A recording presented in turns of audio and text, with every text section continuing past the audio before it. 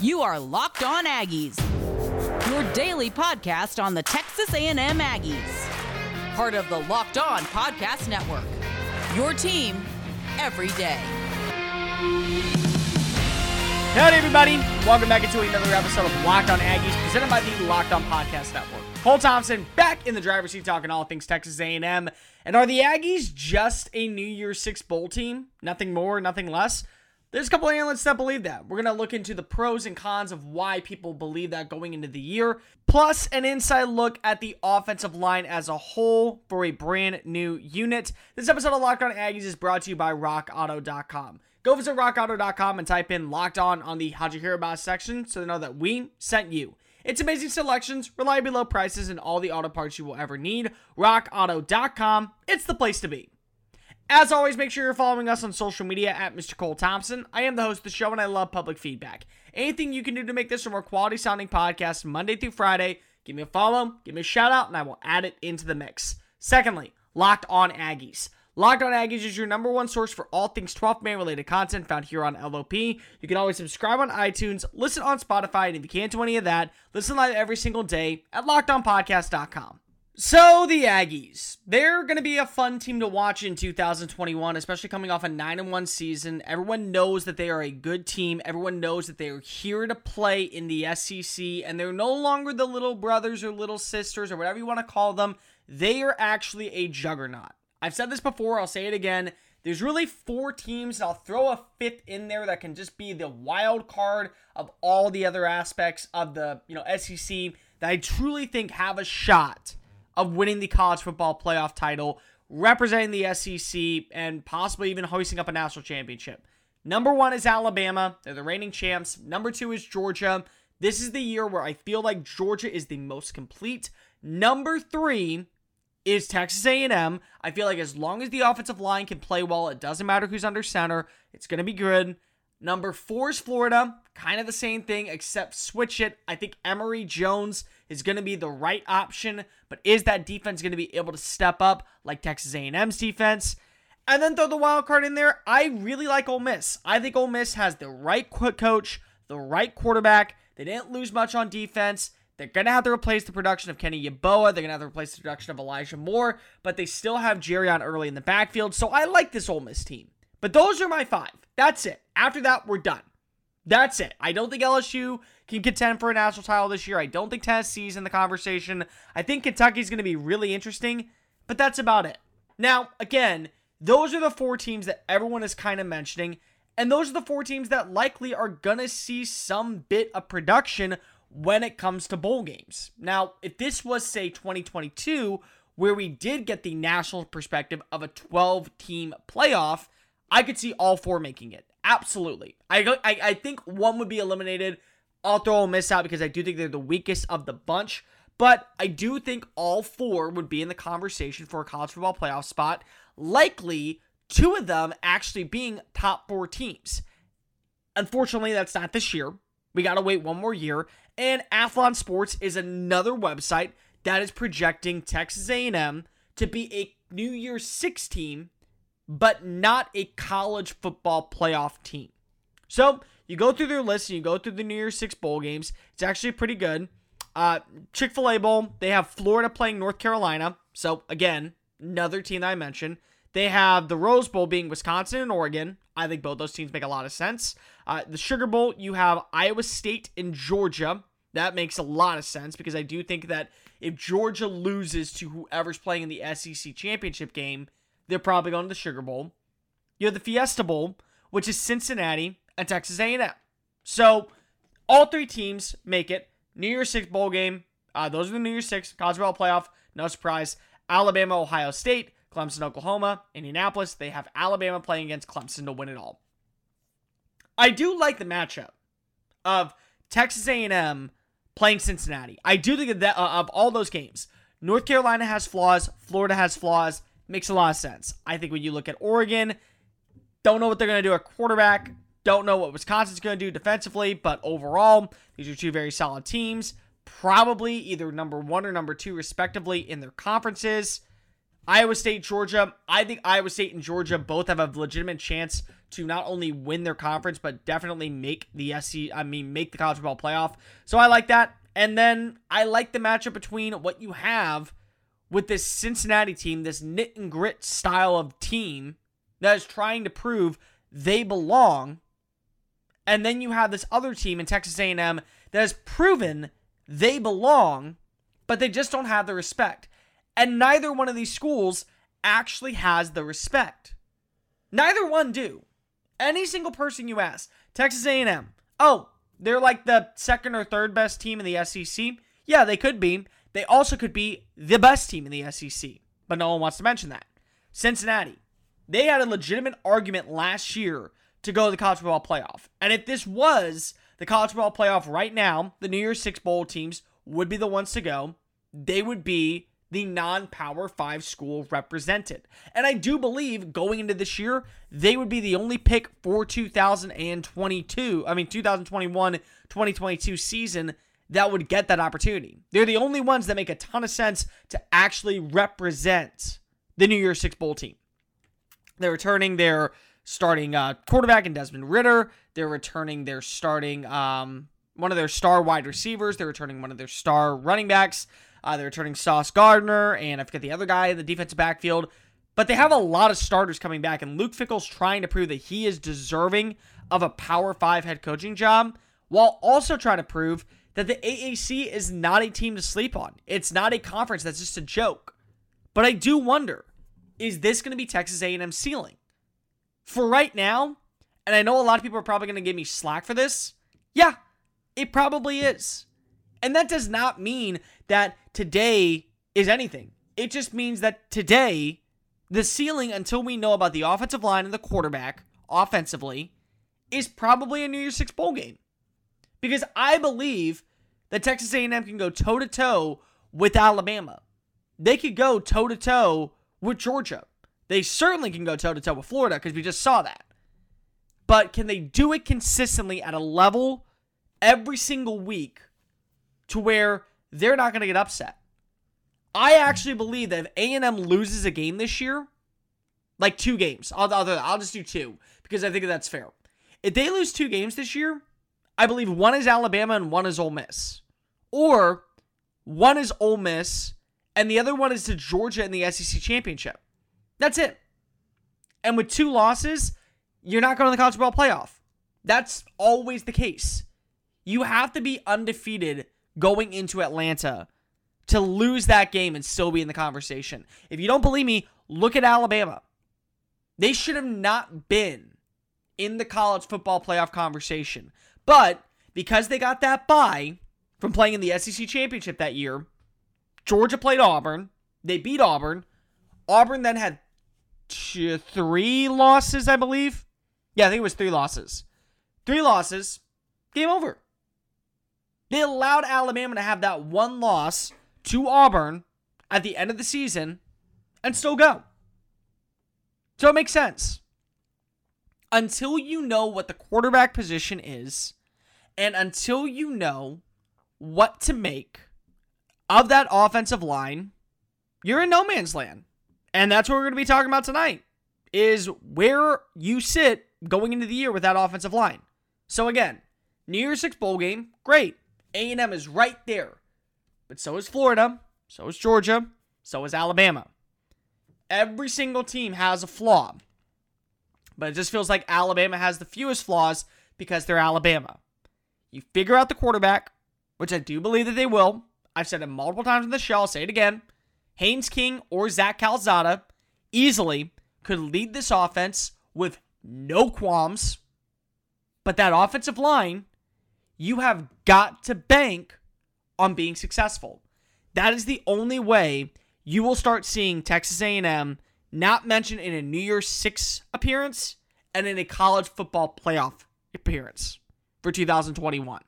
You know what I hate? Spending extra money that I don't need to on car parts because of I don't know where to look for the part myself. I have to pay a production fee, an installment fee, a service fee, and all these other fees when I can install it if I just knew where to look. Now I do, and it's from our sponsors at rockauto.com. RockAuto.com is an online auto part family business that has been serving customers for the past 20 years. Why spend 30, 50, or even 100% more on the same parts from a chain store when you could from a Rock Auto dealership? Here's an exact example. Honda Odyssey fuel pump costs $353 from a chain store, $216 on RockAuto.com. The prices are always reliably low, and they have everything you need from brake parts to tail lamps to motor oil and even a brand new carpet. Go to RockAuto.com right now and see all the parts available with your car or truck. Write Locked On in the How'd You Hear About Us section so they know that we sent you. Amazing selections, reliably low prices, and all the auto parts you will ever need. RockAuto.com, it's the place to be. Locked On Aggies, presented by the Locked On Podcast Network. All right, let's talk about the offensive line. This is going to be the biggest conversation starter of the year. And I've said this for a while. I will die on this hill. I'm very okay with dying on this hill. You can win with either quarterback, and a lot of people are against the quarterback position. It has to be one or the other. One or the other. Somebody's got to take the lead. No, they don't. Because I believe both of these quarterbacks can work. Not because of anything else, but we've seen it. If you're looking for a Kellen Mond type, Haynes King needs to start. He can move outside the pocket. He will not run great, but he will move. He will deliver. He will keep drives alive. That's what you need. If you want to go with the old school style quarterback that Jimbo Fisher has been successful with his entire career, you go with a Zach Calzada. But none of that matters until you know your offensive line. It is the one position that Texas A&M is going to have to figure out how to replace. Because quarterback, it's one position. You got to place one guy. The offensive line, you're replacing 4. No more Jared Hocker. No more Carson Green.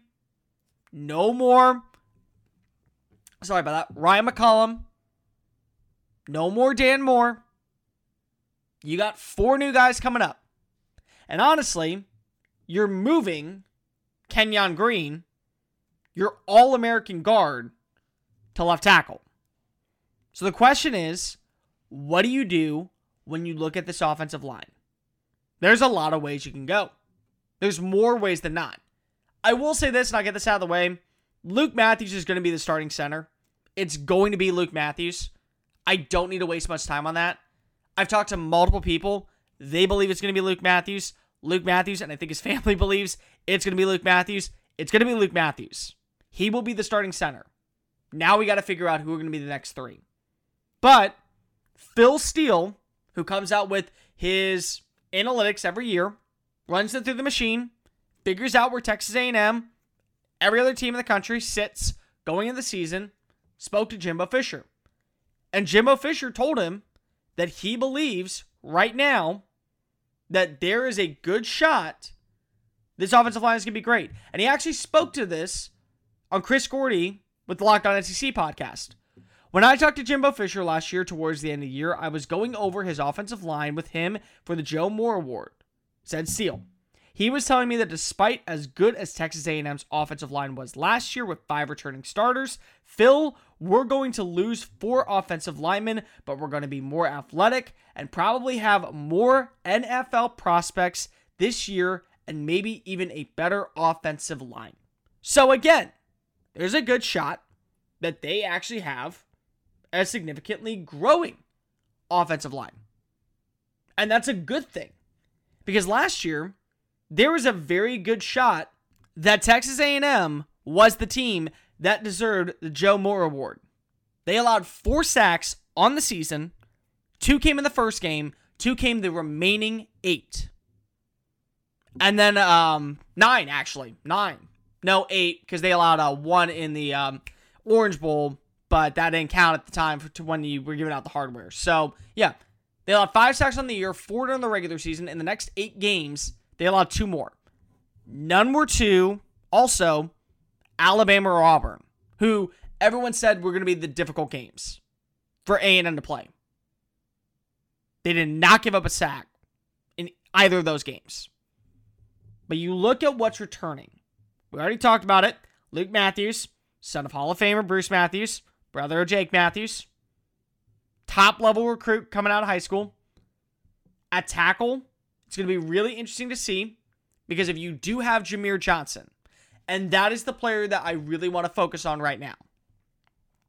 When you have been in the SEC, you want as many SEC talented players on your roster as possible for nothing more than just the sheer fact of you need players who have been there before. And Johnson has been there before. Johnson has played a ton of games. He has 11 starts and 18 total appearances since coming to Knoxville. Now he's headed to Texas A&M, and he's a right tackle by trade. I like Blake Traynor. I think Blake Traynor has the upside. I think Blake Traynor knows what Daryl Dickey is looking for. I believe Blake Traynor fits the offensive mold to replace Carson Green. But he's barely played against the first-team offense. I think he's played 15 snaps against a first-team offense. That was once because of injury. Jameer Johnson has played 11 starts in 18 total games against this type of offense. He's seen it. He knows what to make of linebackers blitzing, of defensive ends running stunt plays, of offensive tackles having to pull quick because of a nose guard up the middle is going to bully you into screwing up. He knows it. He's seen it. And that doesn't mean that he's probably better, but he knows it, and he knows what can happen. So that's going to be a fun one. But Blake Traynor, he's been around, and on top of that, he does have an edge. Because if he was running with the first-team offense all spring, Johnson was not allowed to start practicing with the team until June. So that's going to be interesting to see. How does that chemistry work? One of these two has to be able to block.